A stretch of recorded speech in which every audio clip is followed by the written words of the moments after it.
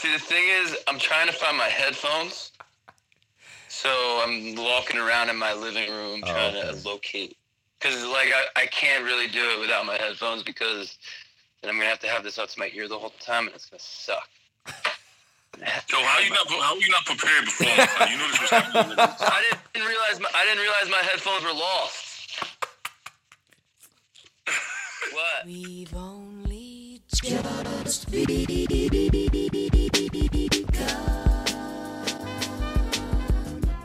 Hello, beautiful people. Welcome back to In Living Color Abroad. I'm your host, Angel Rodriguez. And on this episode, you'll be listening to Justin McLennan and Carlos Turnbull. They are former colleagues of mine at my old school. We worked together for 5 years. And this episode, they're going to talk about the coronavirus, sports, parenting, as the episode is titled, but also a lot of other things in between. And the reason why I had this episode is because every Friday when I was working with them for the 5 years, we would always get together and discuss current events for like 20 minutes to 30 minutes to an hour. We would agree, disagree, argue, fight. But at the end of the day, it was always love and just great times talking to each other and just having a good old time. So you got a little preview there. And yeah, these are not only great educators, but even better men and better fathers. And I'm a better person for knowing them. So yeah, hope you enjoy. This is In Living Color Abroad.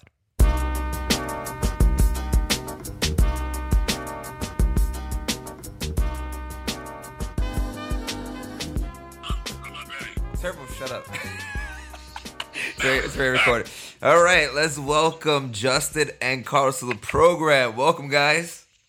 What's up, beautiful people? What's up? How's everyone doing today? Turbo is not live, so It's also kind of a loaded question right now. All right, let's start it off. Justin, tell us a little bit about yourself. Then you go next, Carlos. Let's see. I'm a father of one daughter and two nieces, and I have another on the way. Nice. My wife is due in May. She's currently in France, which is a very difficult situation. Oh my God, with that's crazy. I didn't even know that. Virus thing. Let's see, what else? I'm 36, and I'm American. I'm a white man. White American male. Nice. From PA. Don't forget that part. And I'm currently in PA. Yeah. So trying to get out of New York. Yo, Turbo, how about your turn now? So, I'm 40 years old. My wife and kids live in Texas. And I'm heading down there in a couple of hours to spend the next couple of weeks with them. Since due to the situation going on in America, we have some time off from work. Well, I'm like, Texas is part of America. I hope you know that.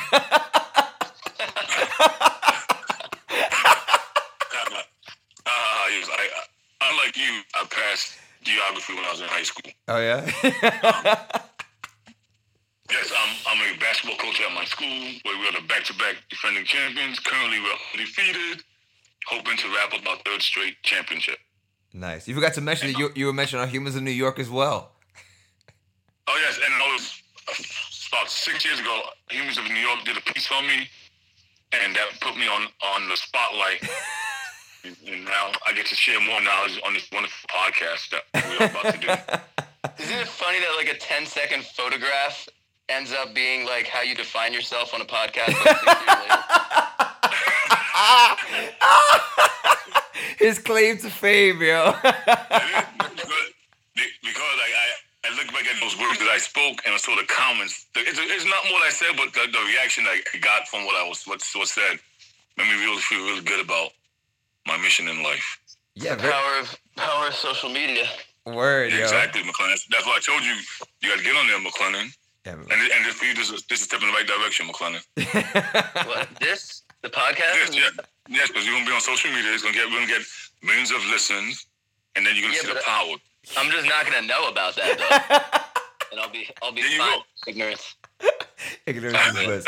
All right, let's get started. Can I just say one thing before we begin? Go ahead.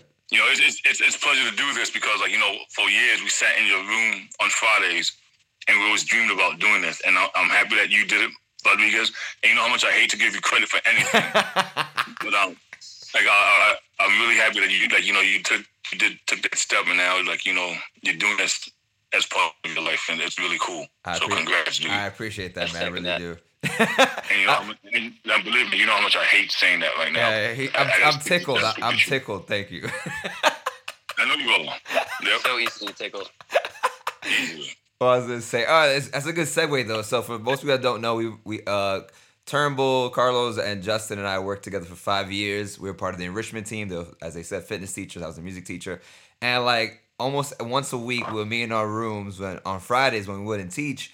And we would talk about anything that's currently happening in the world. It was like our time to debate and just have like crazy ass discussions. And we always spoke, like I used to record these conversations on my phone, but never would I thought I would now have the chance to like talk about a current event on my podcast. So it's pretty cool. So let's get right to it. This is about coronavirus. How worried are you? Scale 1 to 10. Justin, go. Scale 1 to 10. It depends on what I'm worried about. Like worried about my own health, like 0. Okay.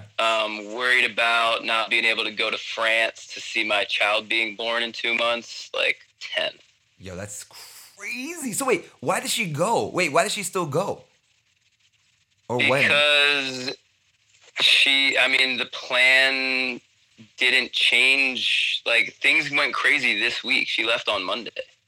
Wow. And so I think if it was this Monday that she was going to leave, then we'd be discussing whether or not she would go. She might have still chosen to go just because France is handling things a lot better than we are.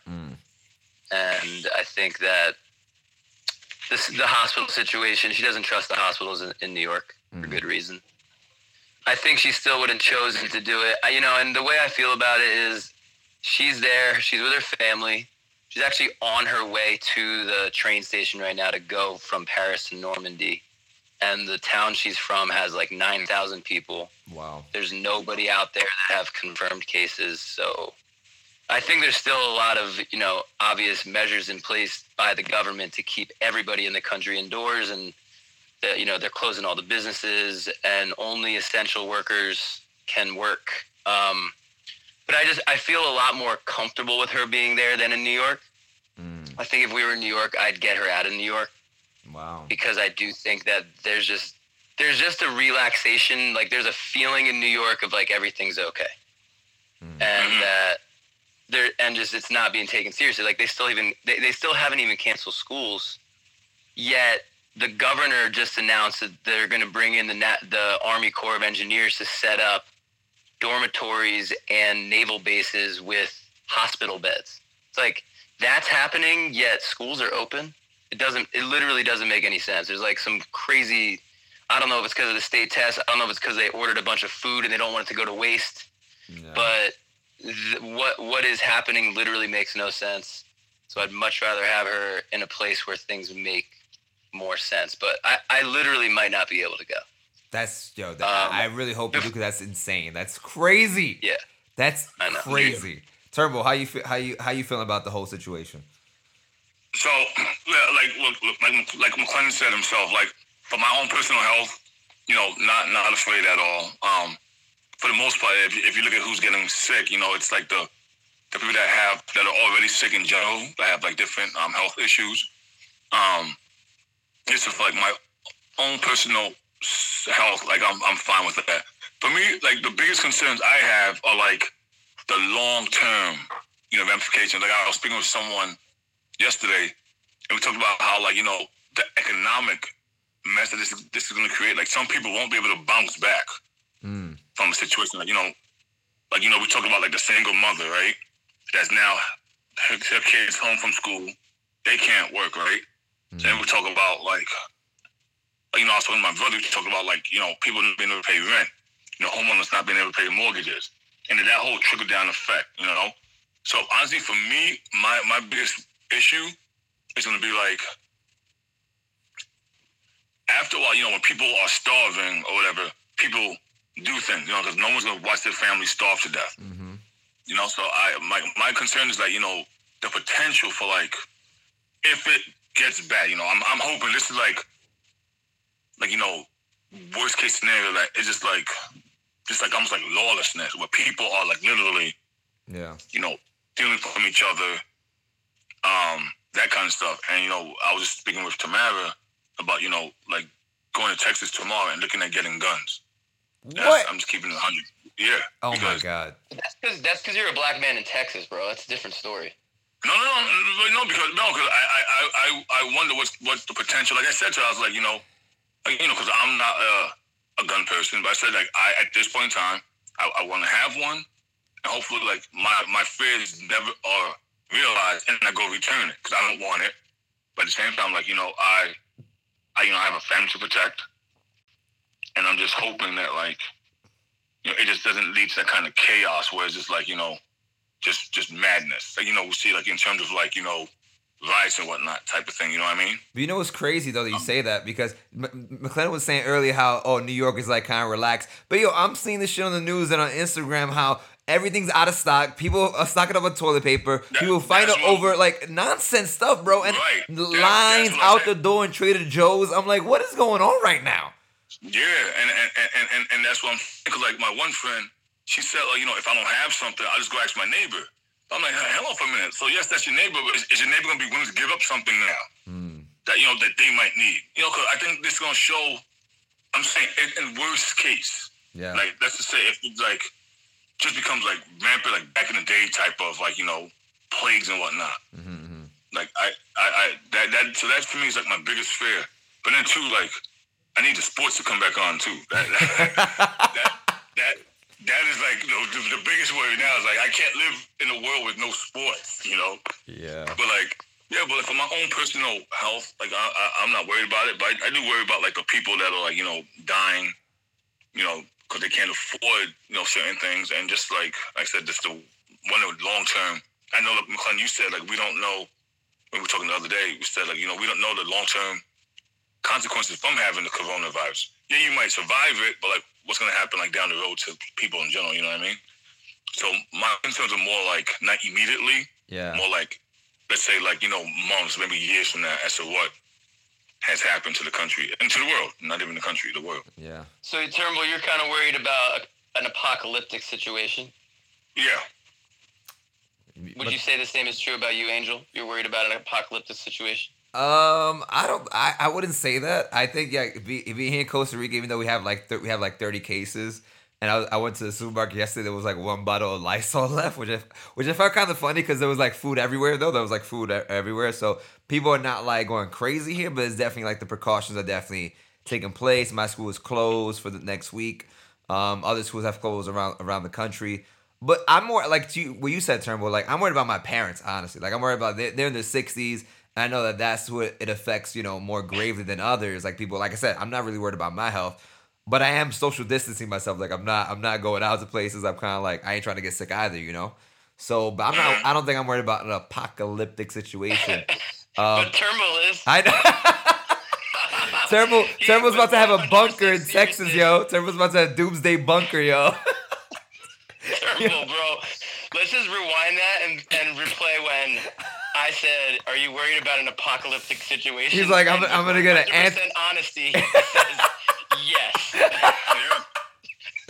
But dude, really? Yeah. But why? Why? Yes. Because movies. He said, "Because movies." Because and I feel like what? That can't be your response, Turnbull. Because listen, all right, and like I said, these things that what's happening is like out of a movie, right? And I'm not saying like maybe not like on a grand scale of things, but we see what happens in like times of like floods and stuff like that, right? Just the looting. The looters and all that kind of stuff. You know what I mean? So it's so maybe not like just like things destroyed, but like I have a concern of like if people are gonna start like that don't have things are gonna look for ways to get it. Yeah. I mean, listen. So maybe not like an apocalyptic thing. I'm saying, but like I said, like just like think about like the riots and whatnot, and all the looting that happens, all the break-ins. That's what my fear, and that's why I feel like I want to have something just in case, if it comes to that. You know what I mean? I think on that note, I'm not worried about the break-ins in the sense of people, coming in with weapons to try to take your food and toilet paper. Like, that's not really something that concerns me. But I do think this whole situation is going to wake people up. And I like, Turnbull, how you said trickle-down effect. Mm-hmm. Because trickle-down economics, which started in the 80s, really is causing the fact that America is completely unprepared for this. Meanwhile, other countries have the resources because they did not shift all the way to the right over the last 40 years and take the government and just get rid of everything, and to create a situation where now we don't have the social safety net and we don't have people have to support themselves. And if they can't work, well, maybe Zion Williams will pay your you heard about that? That he's going to pay the people's salary? Yep. Yeah. Like, the government should be doing that. But now we have, like, a 20-year-old NBA player who has to step up and be like, it's all right, guys, I'm going to pay for it because nobody else is going to, because our country has economic policies that don't make sense for people. They make sense for billionaires. And that is what people are going to riot over. Because after this situation, the government isn't going to change. They're not going to all of a sudden be like, yeah, we were wrong about that. Right. And we're going to now shift things towards people having social safety nets and having unemployment and having the Andrew Yang, monthly credit. It's not going to go towards that. This is going to go towards billionaires protecting their money even more. And I think that is when people are going to riot. And the riots, I don't think it's going to be people versus each other. I think it's going to be the people versus the government.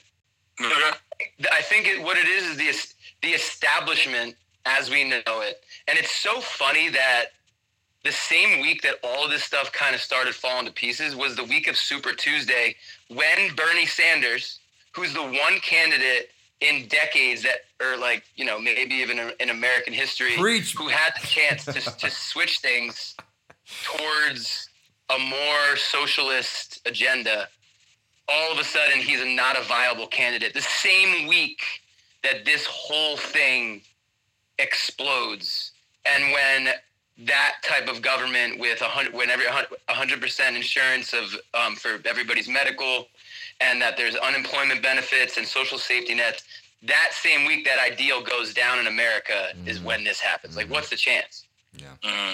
I mean, that's a whole other story as far as, like, you talk about, like, anti-establishment and establishment.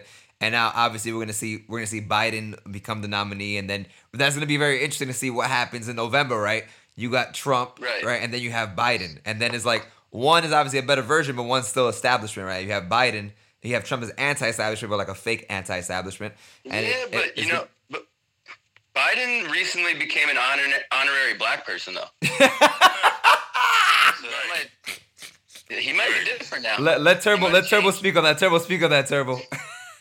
Yeah, I mean, see, I never found the context in what was said, but yeah, I don't know what Corbett was thinking about. I can't really speak on it because I don't know the context as to why that was said. But yeah. What context would make it okay, though? I don't know. I have no idea. But I'm saying like I don't know because I don't know like why that even was mentioned. So I'm not the person to speak on that. Yo, how funny is Biden though? You saw when he confused his wife with his sister, bro. Oh my God. Right. Yeah, he's said so much just madness. Like, he's like, man, I don't even know what to do come November. He was trying. The funniest part is when he's trying to, like, I guess, talk about like that line of the Constitution. We're all men created. You know the thing. You know, yeah. You know, all men know the thing. You know the thing.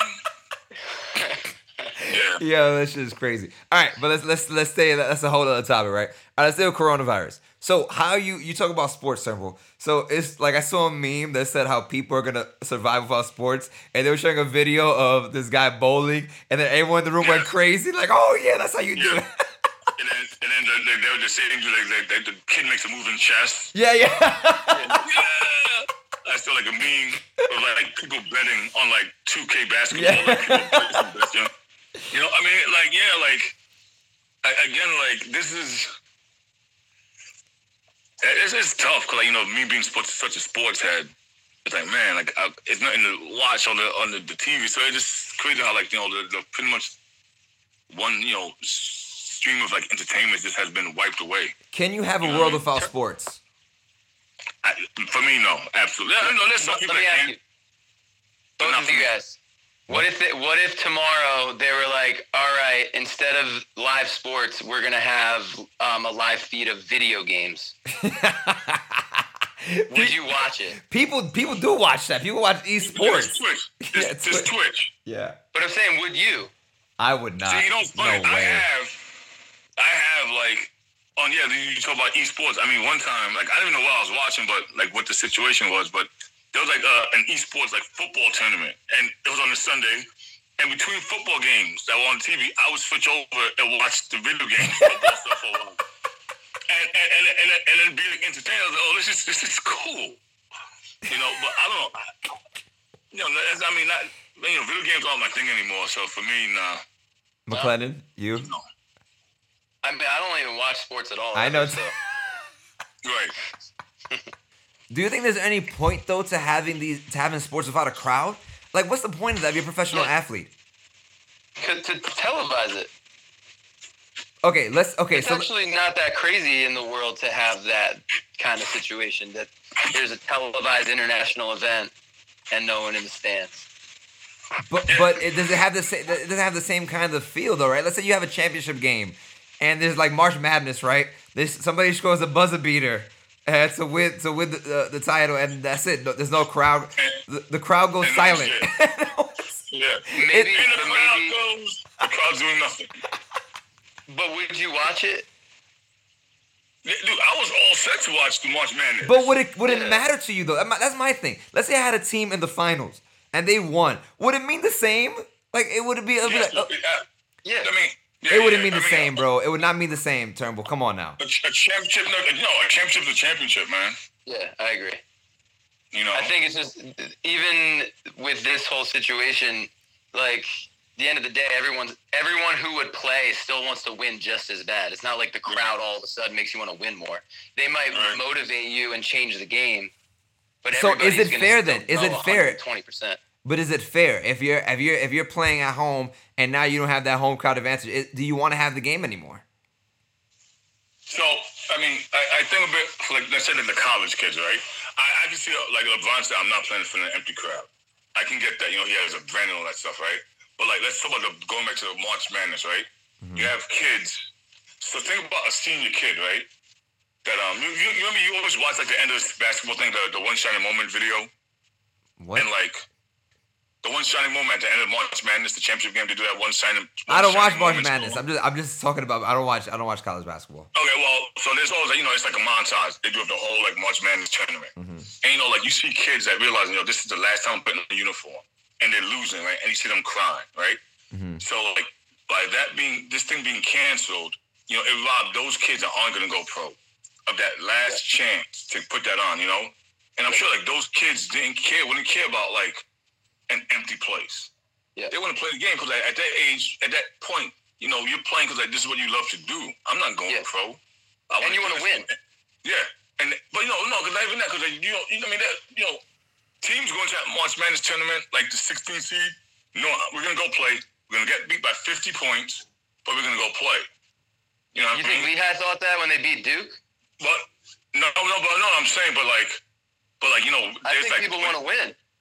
Yes, but I think they might look at that situation and be like, "This is an advantage for us now." Right. You know what I mean? Like, I think that any great athlete is going to roll in and be like, "Okay, this is different. How do I adjust and still win?" Right. Honestly, like if I was going to the national championships for wrestling and this was my senior year and they were like, "There's going to be no crowds," I would be like, "Okay." Like, okay, that sucks for them, but I'm still gonna win. Right. My question is though, so you talk about a montage, right? And you know how you always look back at sports when they show those montages, and whenever somebody's holding a trophy, what do you see? What is the first thing you notice? The confetti, and the crowd. And so, what kind of montage is gonna be in 2020, if there's no crowd? There's no montage. Right. But you see. So how would it be remembered? How if you're like, yeah, we won the championship? It's not happening. What do you mean? No, he's saying if they did decide to do it. I know, but would you rather there be no montage or a montage with no crowd? Montage with no crowd. Right. That's what everyone is like. I don't really see the argument of like, why do sports if there's no crowd? Like, I would still watch. I'm talking about from the athlete's perspective. Like you just had LeBron say he won't play in front of a crowd. There was Pep Guardiola's like, yo, I don't want my team to play if there's no crowd. Like, don't you reach a certain level of your professional athlete where like you want people to watch you play? You want it. I think like I think that's that's an athlete to athlete thing. Like the guy in the UFC fight, he said like I don't care if there's no one there. I'm still gonna go do this. But again, like sticking with the college thing, I think it's a difference. That's the difference between like a college kid and a professional kid. Some of these college games, like you play in front of empty gyms a lot of times. Right. But you still play the game. And I just feel like those guys were robbed. And then it's like a whole different. I think it's one of the worst things in sports history, to be honest. This has never happened before, right? It's never been where all sports are shut down. No, not at all. That's like, think about this, right? Like growing up, I would go to the state championships every year to watch wrestling, and you look at the year by year champions, like 1947, 1948, all the way down. Every year there's a name. This year there will be no name. Right. And that to me, it's the professional sports thing. I don't care about that situation because like I don't watch professional sports, but at the same time, these guys are being paid. Mm-hmm. Yeah. They're paid. True. Right. High school, middle school, college, these guys are not paid. They're doing it specifically to do it. And then in 1 week, like I can't tell you the number of times I sat and it sank in that college kids and high school kids aren't going to get to have their championship, and it just hurt me so deeply because of how much those tournaments meant to me. Like my final tournament of my senior year happened like February 27th or something like that. And like that moment was one of the biggest and most defining moments of my entire life. And the kids aren't going to get that. And it's their senior year. Like, imagine being a senior. It's your 5th year. You redshirted your freshman year. You played the same sport since you were 5 years old, and it's your senior year. And they're like, "Sorry, buddy, it's canceled." Right. It's insane. It's insane. And the Olympics, we got this guy from my town that might make the Olympics this year. Like, he's 30 years old. He's stayed in wrestling his whole life. I literally saw him wrestle when he was 4 years old. And like, the Olympics might be canceled. Yeah, that's crazy. That's crazy. The Japan Prime Minister said it's definitely not being canceled. Oh, really? They're gonna do the no crowds though, right? Maybe. Yeah. But there's still time, I guess, because isn't it later this year? It is. Isn't it in the summer? Isn't it in the summer? Yeah. That's not that far off. Yeah, it's not that far off. Right. So it's tough. I mean, but like we talked about athletes. I remember like. It was Thursday when they canceled our basketball practice. And, I had the kids come to the circle like we always do, and I told them like, look guys, because of what's happening, our season is canceled. Just messing with them. Like these kids were damn near about to cry. Yeah. So it's like damn, like the one thing we've been doing, having fun, it's all gone. You were messing with them. Yeah, at the time. Turnbull's an asshole. And I said, but I told him, I was like, because at the end of the day, I just said, but look, guys, I said to him, I was like, look what's happening. Everything's getting canceled. Everything's being like, I said March Madness is canceled. NBA's postponed. I was like, so there's a real chance that like this could happen to us. I know you guys worked hard, but I just want you to know like there's a chance. And thankfully, so far, it's been suspended, not canceled. And that goes back to the whole like college things. Like, things could have just been postponed. I saw the college coach was furious, saying, like, no one wanted it canceled. Like, we would be fine doing it in May. Yeah, why did they cancel it? Because I guess May Madness doesn't have the same ring to it as March Madness. Who cares? Money. Exactly, right. And May Madness, that's funny. Yes. Like I said, and this showed, like, I hope that these college athletes realize what they mean to the NCAA. It's like We can't make money off of these guys. Don't forget it. Everything's canceled. Yep. There's no money. With no. Damn. I'm sure So those true. kids would have had no problem playing in front of an empty crowd. If you ask one college kid, no one, I guarantee, Zero thing, yeah. down that, no one would have been like, I don't want to play. They would literally do anything to play. Yes, you have At this guys point. that, like, at this point, like, this is my last time I'm going to get to play this game. One for my school, which is huge. You know, In my most of those guys finished after this. I said that's why they, Yeah, they'll never play like another real game like in a right. And I said highly competitive state again. that's why during that March Madness montage at the end, you see all the emotion when those guys are about to lose and realize, yo, this is it. Damn. You know, and that was wild for them. And to me, that just showed like it was a disservice to those people that, you know, they busted behind. And because they knew we can't make any money now, let's shut it down. Dude, they canceled it so quick. So quick. What you talking Canceled, about? not postponed. March Madness? You talking about? Yeah. They did it right after I'm after just the now NBA realizing did it. this. Right after the NBA did it, they did it. But so the NBA canceled the season? No. No, It's suspended. Right. But the NCAA canceled the season. Oh, I Right. thought it was suspended. I didn't know it was canceled. Oh, I didn't know that. No, it's canceled. Everything is canceled. Canceled. Oh, wow, that's crazy. That doesn't make any sense. Everything is canceled. What do you mean everything is canceled? What do you mean? Every college. Oh, sports college. are Got canceled. it. Yeah, college. Yeah. Nah, Damn. it's That's just now sinking in. I didn't for know that. me. I didn't know that part. So everything is canceled without any chance of it not being canceled? Right. Of it, what? That doesn't make any sense. Yeah, it's crazy. Right. But I was gonna say, so like you guys are talking about like obviously sports right now, right? So yo, how crazy has 2020 been though? You had Kobe passing away, the wildfires in Australia, like that shit that went off in New Zealand, right? Like the volcano that erupted, and now you have this. It's only March. Right. Like like this has been a ridiculous year, yo. And I really wonder. And McLennan, you made a point, McLennan, about like like I wonder if the college athletes know. I don't know if you determine it, like what the power they have. Like, will people actually realize? Let's say when this is all said and done, hopefully it's over sooner rather than later, but it might get worse, right? Will people like will this be a turning point in society? I don't think so. I feel like there's certain times where society like, oh, we went through that. All right, now I don't know if this is going to change anything. I know after 9/11, right, the world changed completely, right?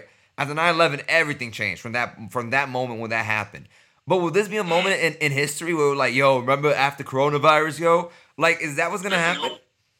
So I guess. No, that's not going to happen because it's not going to go away.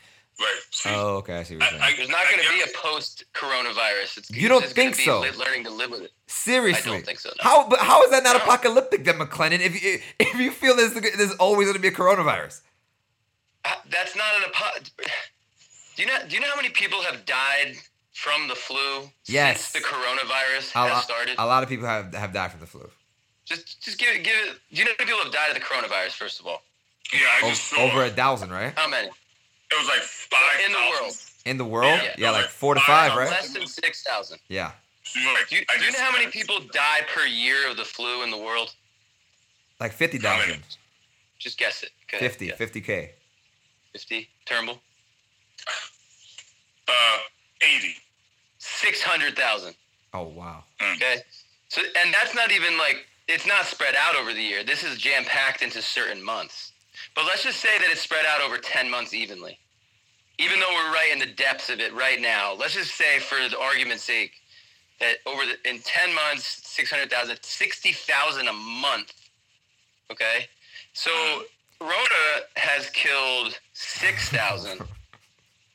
And But this Like, is not the same as the flu though, McLennan. Come on now. Like I get it. And there's so many reasons why it's so different. But the fact of the matter is our healthcare system has operated with something that is worldwide every year that kills between 300 and 600,000 people a year every year. And now we are going to have another one of those. And we are going to adjust to that. And that is going to be something that we now live with. This is my prediction. Is that at about summertime, things are going to go down, like with the flu. The number of people that get it is going to go down. and then we're just gonna kind of go back to normal, and that's just gonna be a part of life now. So you think the coronavirus is gonna be like a seasonal flu, like another type of seasonal flu, basically? Yeah, more or less. That's what Trump said, right? What you say? Well, Trump is the same person I that do said think that. this is gonna go away just because of the cold weather. Like, No, I don't think it's gonna. I think it's gonna like come and go with the weather, like, because I don't know about how the flu works 100%. I don't really know how all this works, but I really do think that it's just gonna be integrated as a new threat, just like global warming has been integrated as a new threat, and we might have tornadoes in New York City. You know, we had hurricanes in 2012 and 2013 in New York City, and people like were ready to integrate that into their new lifestyle. So I think that this is just going to be another threat that we have to add to the list of growing threats due to our planet being destroyed by humans, you know? Mm-hmm. And I do think it will be a wake-up call, specifically for Americans, because they're going to see the way that Europe handled it. And they're going to see governments that work for the people. That France especially, I think, is going to be a great shining example of what happens when you have workers' rights. You know, because I just think I had a discussion with Julie this morning, because Julie and Nora have a cough right now. And Nora spent the night coughing her brains out. And so we were going to go roller skating today, because the roller skating rink here in PA is still open. And I told the girls, even though I don't think there's any chance they have coronavirus, I was like, look, we can't go out and cough. Like, that's not allowed right now. That's not And allowed. so we're not allowed to, we can't go because of you guys are coughing. And Julie was really upset. And it's kind of like, but Julie, do you know how many parents are sitting down with their kids and having the discussion of like, I'm sorry to tell you, but I didn't get paid. And now I can't buy this thing. And I'm sorry to tell you, but I don't know when I'm going to get paid next. And that, to me, is what is going to change things the most in this country, is that discussion is going to happen all over the country. And a lot of the people that are going to be affected are the ones that would normally vote for a right-wing government. And so when they can wake up and realize that left-wing versus right-wing, establishment versus new ideals, we're talking about workers' rights. We're talking about the rights of people's economic stability and things that should just be given in the richest country in the world to all of its citizens. Yeah. And I think that, honestly, other than school ending, like, I think school is going to take a big hit on this, just the concept of school. And I think that that's going to be a really good thing for kids. And that's a whole other talk. Yeah. But I think just the fact that the state tests are essentially canceled right now is kind of an omen for what's to come. And I think there's going to be a lot of really difficult times for a lot of people, but overall, most people are not going to be touched by this. They're going to be touched by economics. Right. And those are the riots that I think are going to happen. Right. Because the government is going to...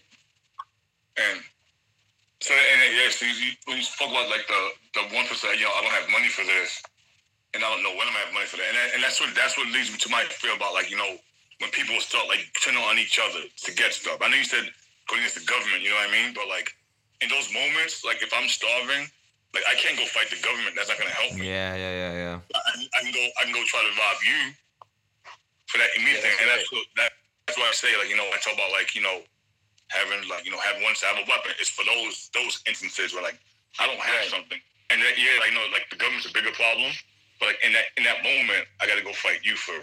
But it's funny because you just made that good point. I know my brother was saying how, like, America, they say the home of the free, the land of the brave. He's like, America is like, they're like, this is a country based on fear. Like, we're afraid to do something different. It's like when you said, like, this might be the thing that causes it to be like, yeah, hold on. We're not doing anything over here.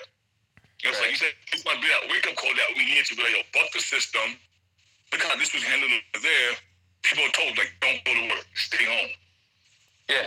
Yo, but you, like, to counter argument that, Turnbull, and you too, McLennan, you mentioned France and Europe, right? But Italy messed up. Italy didn't heed the calls of the other countries, and they had to shut down the whole fucking country. And yo, I just saw it in the news. My brother sent me an article, bro, that this is guy with his sister who's dead, and nobody's going to get his dead sister from his apartment because nobody wants to go pick up a dead body because the whole country shut down. Like, so it's like things like that. Like, I agree, like, you know, how other countries are handling it because they have, you know, healthcare and stuff like that. But there's certain countries, I think this is like a human problem, right? That we always think it can't happen to us.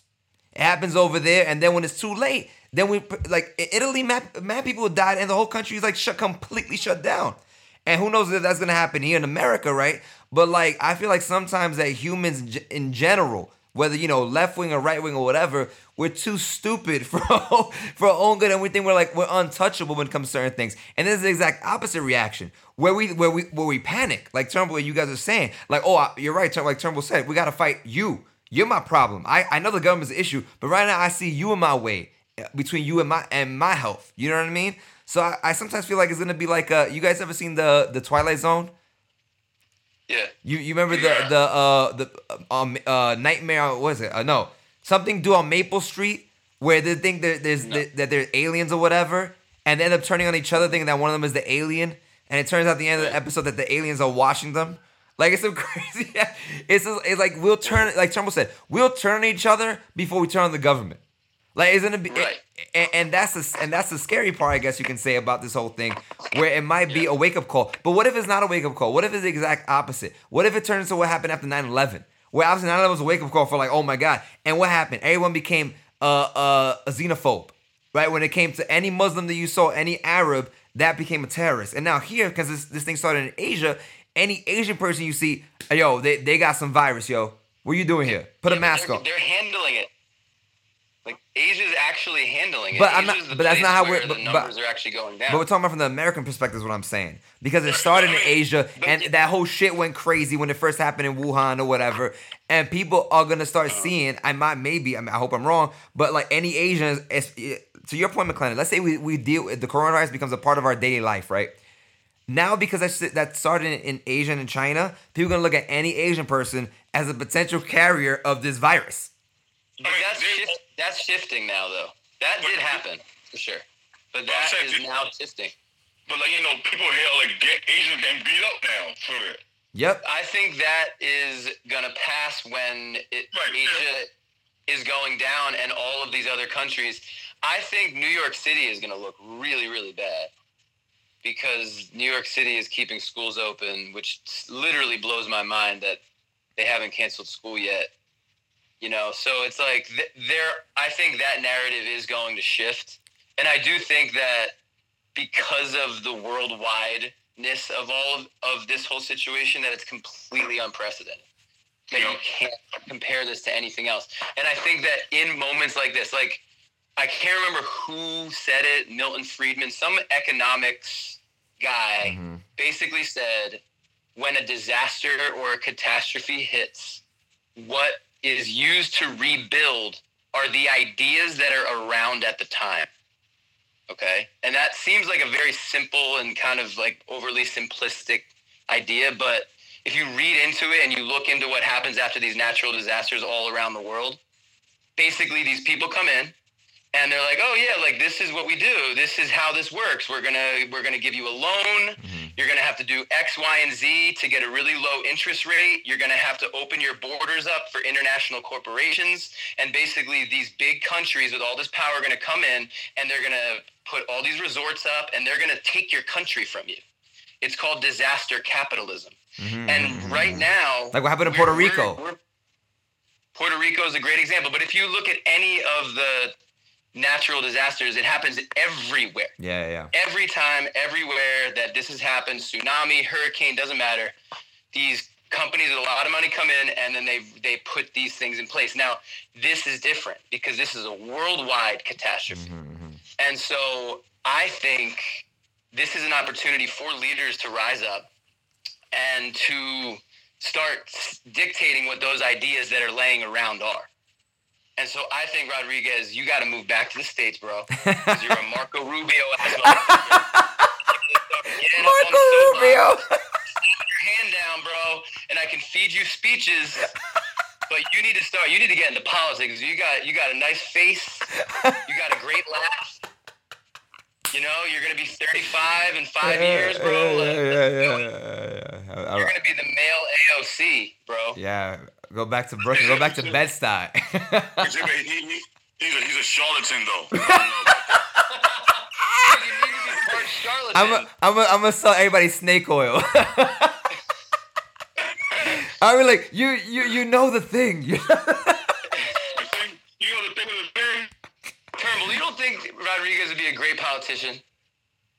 Yes. Oh, Yeah. thank you. What, does that mean I'll be corrupt? I don't know if that's a good thing in Turnbull's eye. Turnbull might think I might be corrupt. You would be. I mean, all politicians are corrupt, though. So. Yes, you have to be a little bit corrupt. I have to be a little bit corrupt. Yeah, it's true. Gotta be a little bit corruptible. You fit right in. You fit right in.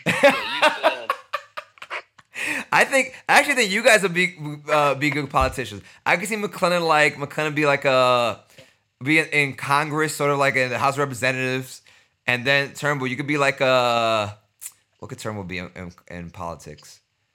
Oh, You fight immediately. you would. Turnbull would not last for reasons we could not mention on the podcast. Yeah.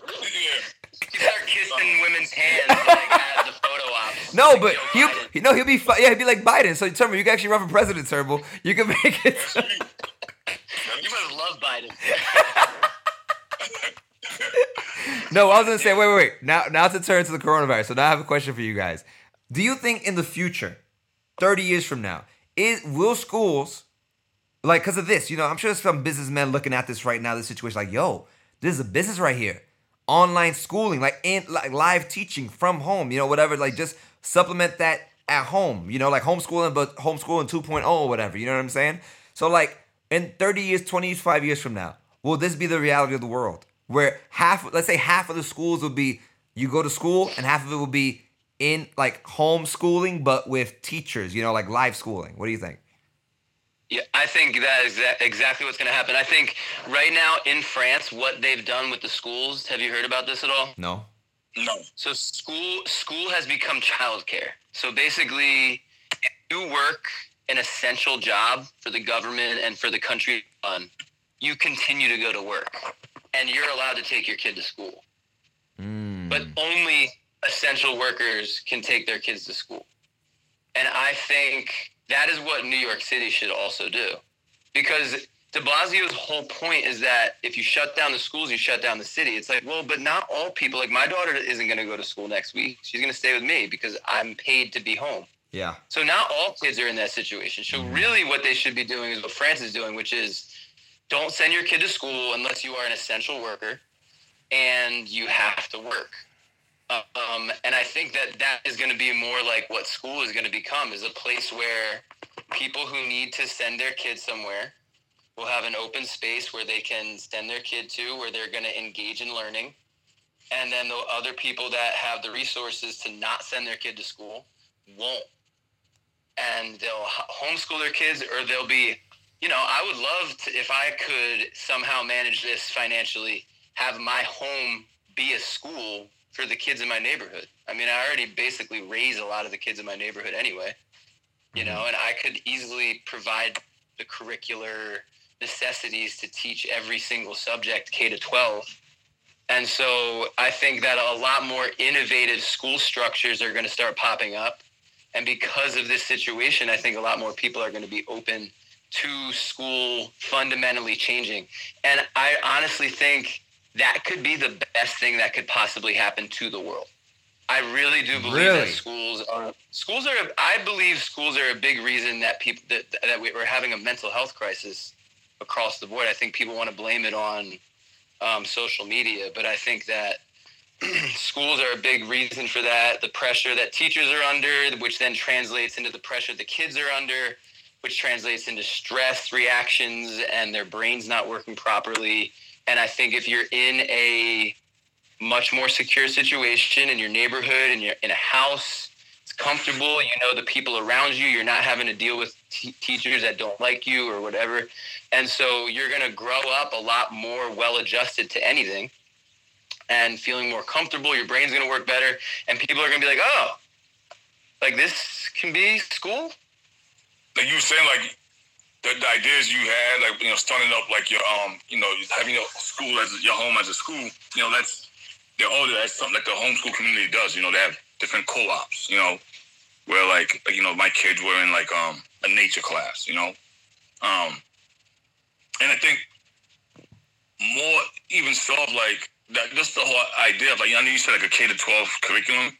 Like I'm all for now, like find your passion. I know we talk about that a lot, McLennan. Like find if you like this thing, like put all your time into that thing.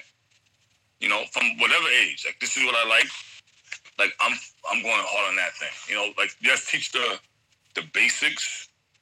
So just so you know how to like read, write, math. But the other stuff is like why do we still do that thing? You know what I mean?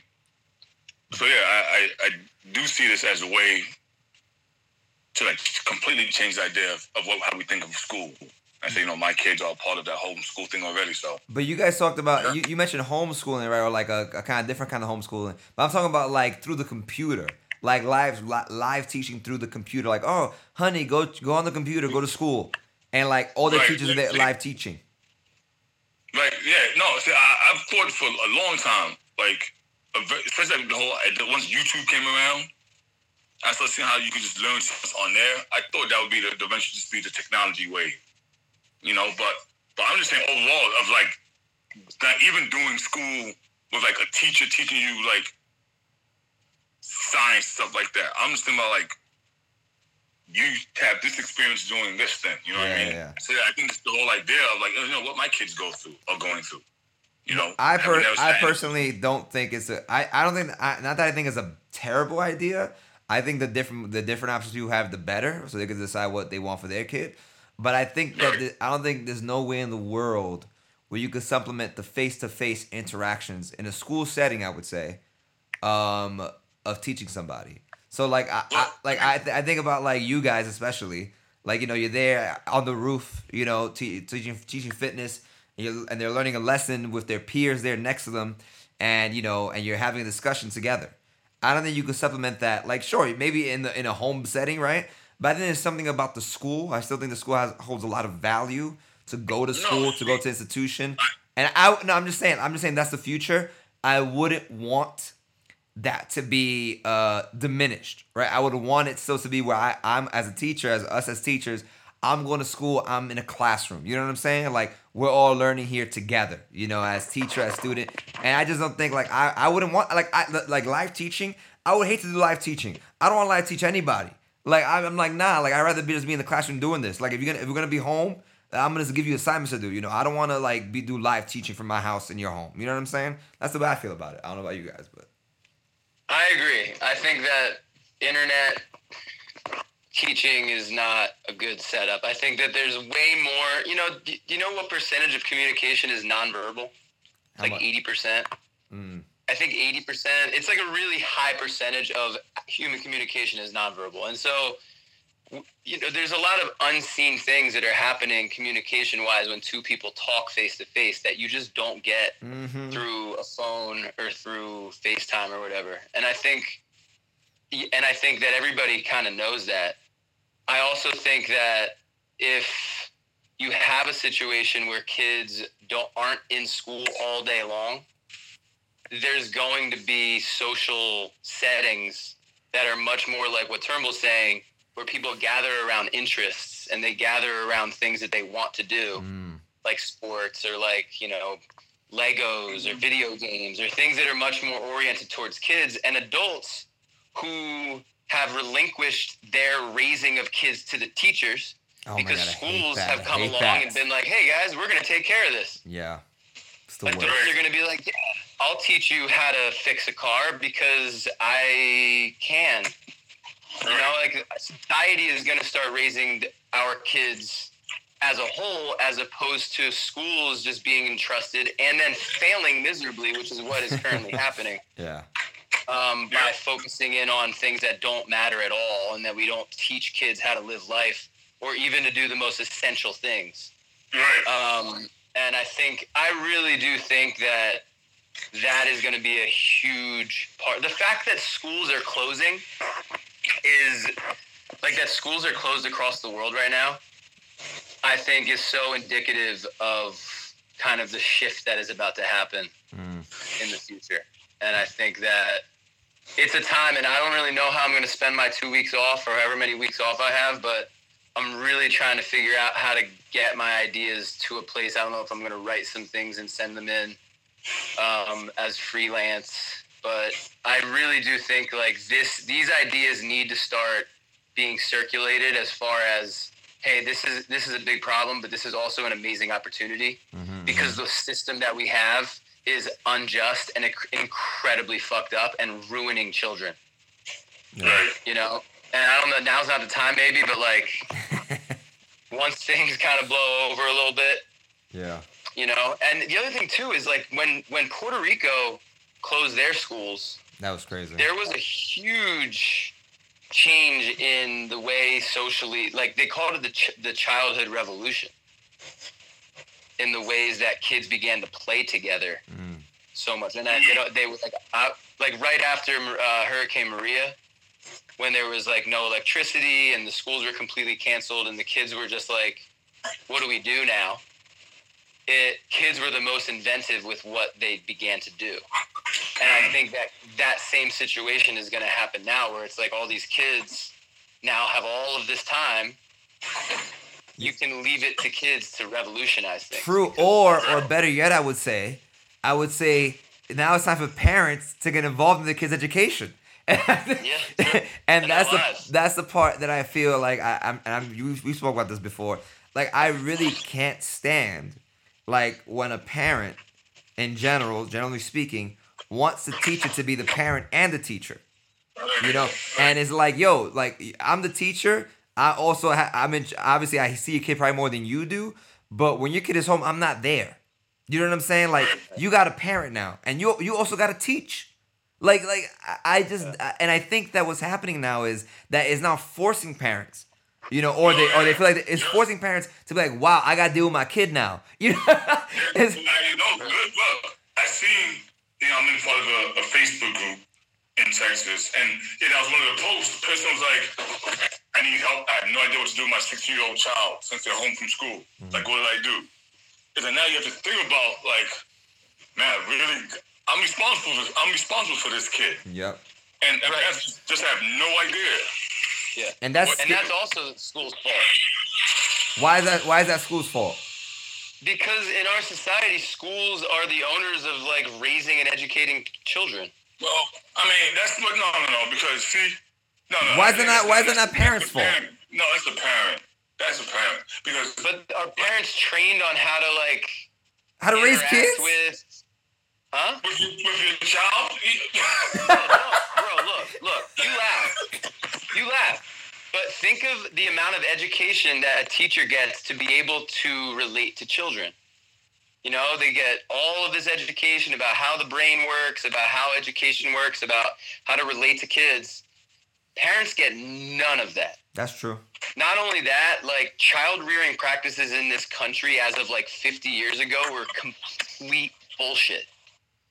And so it's not like there's this incredible amount of knowledge that goes around on how to effectively raise your child. You know, that still is all controversial. But how would it is controversial. What is the best way to rate? Because how can I tell Turnbull, yo, Turnbull? Let's say Turnbull wasn't a teacher, right? Or you, McLennan, and I'm like, well, let's sit down. This is what you got to do with Julie. This is what you got to do with Zoe. Like, how would that come across? Like, obviously, it would need to be a part. Because I do agree with you. I think teachers see kids in a different light when they're in school, right? And then certain behaviors they could like, okay, this makes sense because of this parent, son relationship or whatever, right? So like, I think it's hard for parents unless they become educated on it, right? Whether through their own experiences or like you said, having somebody tell them, right? Like, how do they learn how to raise a kid? But at the end of the day, like, this is my point. Look. Rodriguez, when you wanted to put your TV up in your apartment, what did you do? What did you do? Well, I called you, didn't I? Right. You know, you wanted to put your curtains up. What did you do? Okay. I called you. Why did you do that? I'm gonna delete all this. Dude, every time that you've had to screw something into the wall, you've gotten someone else to do it because that is how our society works. They know better. You have specializations in certain things, and in other things, you have no fucking clue how to do anything, and you let someone else do it. Yeah. Raising a kid, especially young children, is really hard. There's so much knowledge and finesse and dynamics that go into that. And so what has happened because of school has said, it's okay, guys, we got this. We're going to get your kids to and through college, et cetera, we got this. Mm-hmm. And so parents like you with your hanging of the TV are like, I'll talk to the teacher about this. Mm-hmm. The school will deal with this because they're not trained on how to do it. And in our society, if you're not trained on how to do it, you rely on other people to do it. But relying and being completely to me, it's like relying on someone is different, and then being like, I have nothing to do with this kind of thing. That's a different thing. Like if that's what you did. What? With the screwdriver. Okay. Like you, instead of trying to solve that problem yourself, which you 100% could, you instantly were like, I'm going to get somebody else to do this, and if they're not going to do it, I'll pay somebody to do it. But that's that's a little. But I think we're getting a little bit hyperbole here, where you're comparing raising a kid to putting a TV up. Right. I don't. I think it's the same thing. It's the same thing, I really? don't know how to do that. I don't know how to do that. That's not my ministry. But you're talking about a living being versus an inanimate object that needs to go up on a wall, bro. Come on. I just think many parents in that situation are just like, fuck this, I'm just gonna yell at my kid. But I'm just going to do the easy thing because I can't figure this shit out right now. That's fair. And so I'm gonna do the easy thing. And my point is, like, it's not their fault because who's teaching parents how to raise their kids? Turnbull, jump in there, Turnbull. I mean, so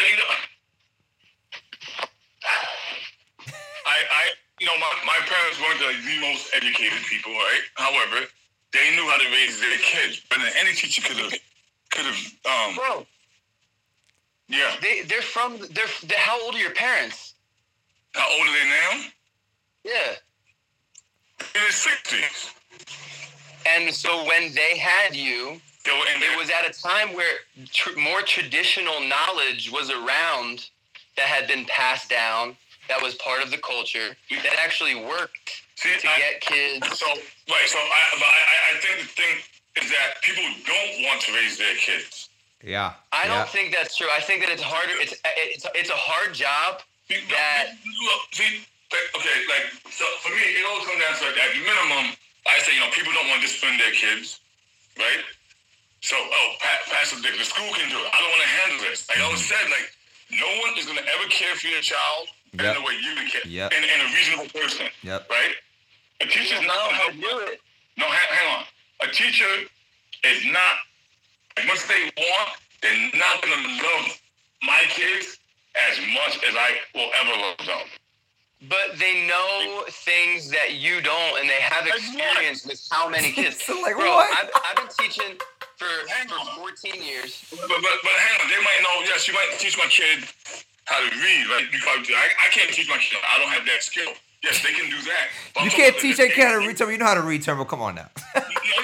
I'm like, the whole, like, what is the foundation, all the different, got skills, you. to break it down. I'm not skilled in that thing, right? But there's still other things I do for my kids that impact their life greater than they just teach those school skills, but I can teach my child the life skills. Yeah, I know, but you also are somebody who, first of all, grew up, like, in a church family where, like, learning character was extremely important. You got two parents growing up, two-parent household. Like, so many parents don't have the resources that your parents have. Correct, right? But is that school's fault? That's what we said. I think yes. Hang on. Yes. No, it's not. Because, like, this like a whole bigger thing, right? I was this is all of coronavirus. Somehow this all goes back to coronavirus, right? But, like, I always said, you see, like, on the side note, we shouldn't have named this one the coronavirus. We should just be like, taking it back to the day, because this is what this is, right? We're having a talk. We jump over. No, but that's the point of this, though. That's the point. Go ahead. That's what I'm saying. But like, you should never give it a coronavirus heading. It should have been like, that's just, guys shooting the shit like you said. You know what I mean? Yeah. Because that's just what this has come down to. That we've been all over the place. But because I always said, to me, it's like, like we gotta watch, and this is how I'm teaching my kids. Watch when it's time to have kids. Be mindful of the people you're having kids with, because that's the first mistake that caused this whole thing. The amount of single parent household these days, has caused the problems. Like people are going. I'm sure there's dual parent households that are making epic mistakes on the way they're raising their children due to a lack of societal familial support on effective ways to raise their children. And my point is that the reason parents don't know effective ways to raise children is because schools came along in the 20th century and they were like, hey, everybody, good news. Not only are you going to have free childcare, but we are going to raise your kid and prepare them for life. That's our job. We're going to prepare them for life. But what school says that? That's the purpose of school. If you look at like the mission is to prepare the kid for like a successful future in whatever job or whatever it is, go to college, whatever. It's all about growing up and like getting raised. And so if you have these people that come along, bro, let me make another metaphor. So car mechanics, right? If car mechanics weren't a thing, people would know how to fix their cars so much better. Right. They would know because it would be out of necessity. You have all these people that you could come to and be like, yo, dude, like, you know what's happening when I turn the ignition and this happens? They'd be like, yeah, I'll be right over and I'll fix it. In a lot of places, that's how it is. Wait, time out. So are you arguing for not having people specialize in different things? Right. I think that the specialization, the intense specialization of capitalism, separation of... How is that capitalism though? When if someone knows how to do something, shouldn't their services be met with whatever? Whether you're bartering good, yo, you know how to fix my car? I know how to paint your house. Boom. Barter. Yeah, but the point is that because we have all of these different services available at our fingertips, we never learned how to do things on our own. Gotcha. And so because the responsibility of raising children was taken out of the community and put into the school, which is supposed to be an extension of the community, but exactly. It isn't anymore. Yeah, that's true. It's an true. extension of the state. I agree.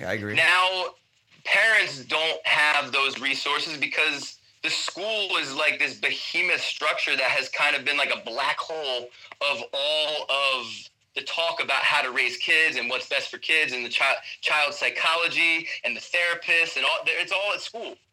And like just thinking about my own experience of being a teacher, like my 14 years as an educator has so deeply informed who I am as a father. Like to the point where I don't know who I'd be as a father if I didn't have the experience that I've had in school. And so I have this incredible advantage over all other fathers because I have an expertise where I'm working with kids. Other parents, the only time they ever work with kids are when it's their own kid. And so when you wonder why they're making excuses for their kid, or they're giving their kid the candy that they said they weren't going to give them, or they're saying, if you do that again, you're going to have a timeout, and the kid does it again, and the parent doesn't give them the timeout, and you wonder why they do it, it's because they don't know what they're doing. Because nobody has ever shown them, hey, if your kid gets upset and you give them candy, you're basically installing into their brain this code that says, get upset, get candy. No one's explaining that to them. So they should be like schools suck at that too, but at least schools the people are experienced by working with tons of kids. So there should be like a parenting class then. There should be like a parenting class in school for parents to go to. I mean, what we need is for raising children to be a community effort. I agree. But kids on the street are your kids. But that's not school's fault. But that's not school's fault. And I go back to disagree. This. Hang on. I go back to this, right? And look how people are these days, right?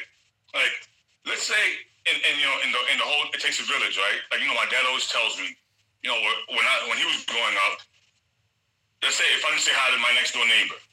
The next door neighbor hit me, right? And the next door neighbor, hang on. And then next door neighbor too. Hang on.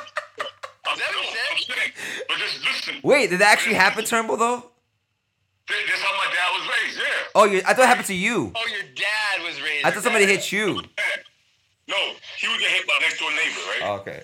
The next door neighbor would tell his parents, and he got hit again, right? And now think about it these days, right? If I go to try to correct your child, you get mad at me. That's don't my child. So that's not that's just a breakdown of society. Very true. I agree. I think that society's been broken down by the specialization. That's my point. Is that specialization? The specialization. What the hell is it called when you have the separation of jobs? It's like a fundamental economics 101 idea of capitalism. When you division of labor. I'm talking about division of labor. When you take, okay, you're going to go do that. I'm going to do this. I'm going to do this. I'm going to do this. It's just like what you have with sports. Everybody is like, oh, you're good at football. You're just going to do football. That's it. You're going to do that one thing. And the general knowledge of athleticism, who cares about that? That's what school has created. School not only has created that on a macro level in our society where it's like, oh, adults that want to work with kids, go be a teacher. Don't be on your block playing with kids and teaching them how to play football because you might be a child molester.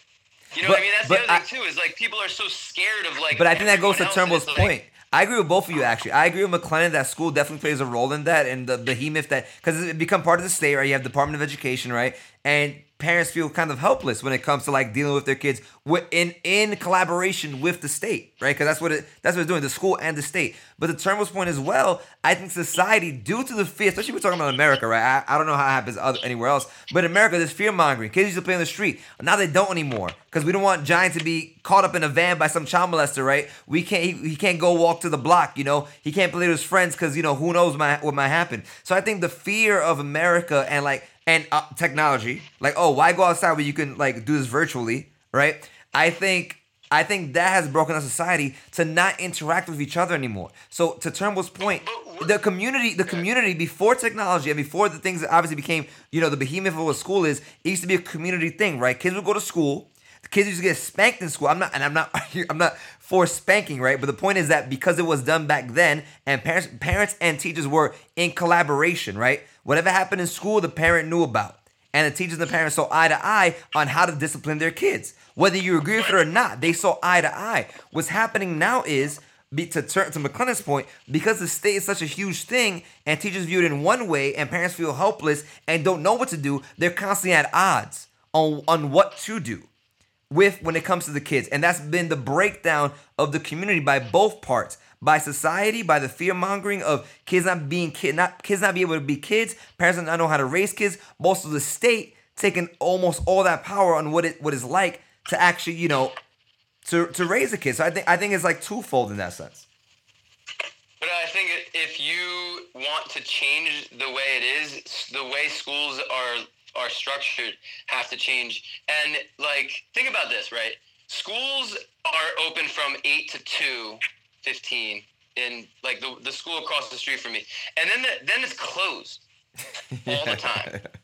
It closes for the night. Meanwhile, there's no other indoor space for anyone to meet at. True. These things lay open all weekend, all night, and people are in their little boxes because school has created a situation where it's okay, you send your kid to school, you see the kid walk in, you have no idea what's happening inside the school, and then your kid walks out, and that's the end of their social interaction for the day, and you go home and you're in your little box.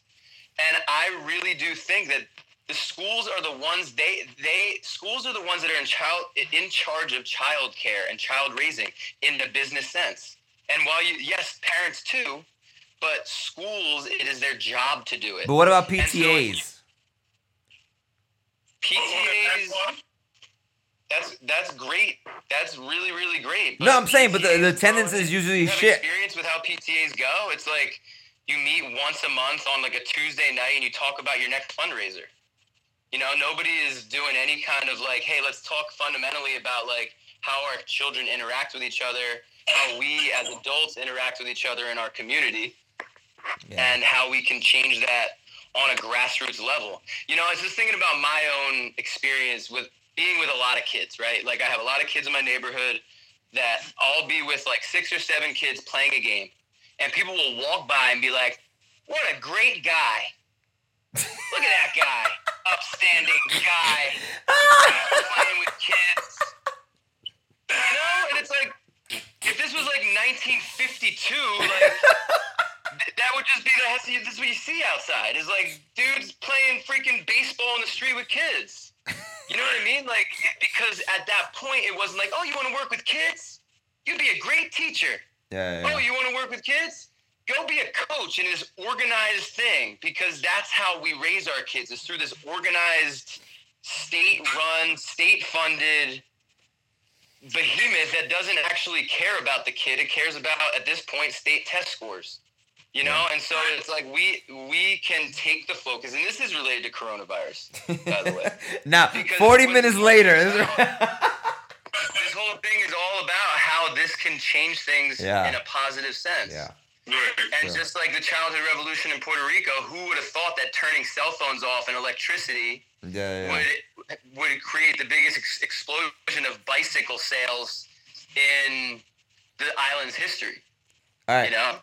Question. And it's funny because I went back. No, go ahead. I went back to Puerto Rico because so when I first went there to visit this community, it was right after Maria, and it was literally kids all over the place riding bikes and riding horses, right? And we were like, dude, this is like a child heaven down here. You know, it's like they're all playing tag, they're all playing soccer and baseball and all of these things. They're all out. And I just went back now 2 weeks ago, and guess what? What? Their bikes all have flat tires. Damn. And they're all back on their tablets. Wow. Yeah. That sucks. You know, so it's like they had an opportunity. They didn't capitalize on it. Yeah. Maybe. No. What am I saying? Nothing's going to change. Damn, bro. You're being so uplifting, McClellan. What happened? No. Yeah, because it's like that. He's like, who am I kidding? All right. Bullshit. So I have to cut it off. So Turnbull, you go first, Turnbull. What's one thing you want whoever's listening to this podcast, because there will be people that we know listening to it, right, and others we don't know. What is one thing you want them to get out of this conversation? I mean, you know, we jumped all over it, so it's a tough one to get out of it. It was like, you know, it was just like us just doing what we did for years, and it was just on one official platform. I don't know. It was just like us, like, you know, how we always interact with each other. Just having like real honest opinions, like, you know, agreeing to disagree on stuff, and you know, it's all love, and that's how we was goddamn. Mm-hmm. I don't know. That might be it for me. Because like I said, like, you know, it started with one thing, but then it just showed how we always just vibe. Yeah. Like, you know, we hit on this, and we just start jumping over, and like somehow it all tied back in. Just so like, you know, we just kept it 100, and it was just great time. The time just went by. It was fun. I don't know. McClellan? I mean, I don't even really know. Like, related to coronavirus. Just in general. No. In general, I would say take care of yourself. And there are specific things that I can tell you that are secrets that I've learned recently. And this is for everybody, including Turnbull. Should they contact you? So you drop your email so they can contact you, or what? That's fine. Yeah, throw the email on there. But it's a 5-step process for mental health. Are you ready? This is for you, Angel, too. Okay, let's hear it. First step. Take a certain amount of time. It could be 1 minute. It could be 5 minutes. And focus on the breath that's going in and out of your nose. First step. Okay? Do that right now. Second step. Focus on all 5 of your senses, one at a time. What you see, what you hear, what you smell, what you feel, like your skin, and what you taste. Okay, that's step 2. Step 3, focus on all of the feelings inside of your body. It's called interoception. Mm-hmm. Do that. Again, all for the same interval, each of the steps. Step 4, think of all of the people you're grateful for. Turnbull, are you kidding me right now? That's not me. What? Oh, whose phone is vibrating like that? That's my dad, actually. It's kind of funny that I was just mentioning. I'm like ruining this moment right now. Think of all of the people you're grateful for. Maybe start with the people in your family and your friends. Maybe think about the people that are next to you physically, like in your apartment building, whatever. Expand it out to the whole world. Appreciate it. And then the final step, step 5, you sit back and you observe everything from a detached place of witness. And that's your 5-step meditation. It's called the Wheel of Awareness. You made that up? Anybody? You made that up? It would be the Wheel of Awareness. No, You're welcome. Casey put me through that the other day, and it did feel good. It felt good? Yeah. Ryan, bro, We did that. set a little timer and do it for yourself. It's the best thing you'll do all day. True. That's real. So we had a whole long conversation. He just throws that out there. We're going to do what he wants to get people to get out of this conversation. This went on some whole other thing.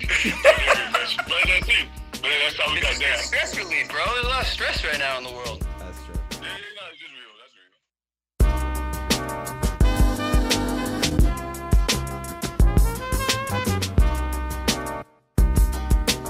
real. I hope you enjoyed that episode with Carlos and Justin.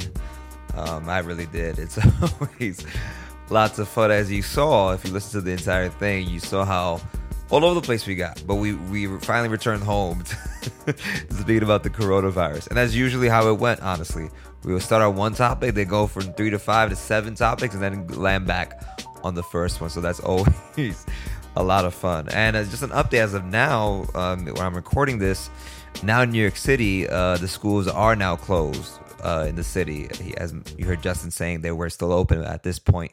They're now closed. And also an update here in Costa Rica, the president just announced literally probably an hour ago before I recorded this that the borders are now closed. There's no entry into the country for foreigners, only residents and citizens. And there's no, and you can't leave, basically.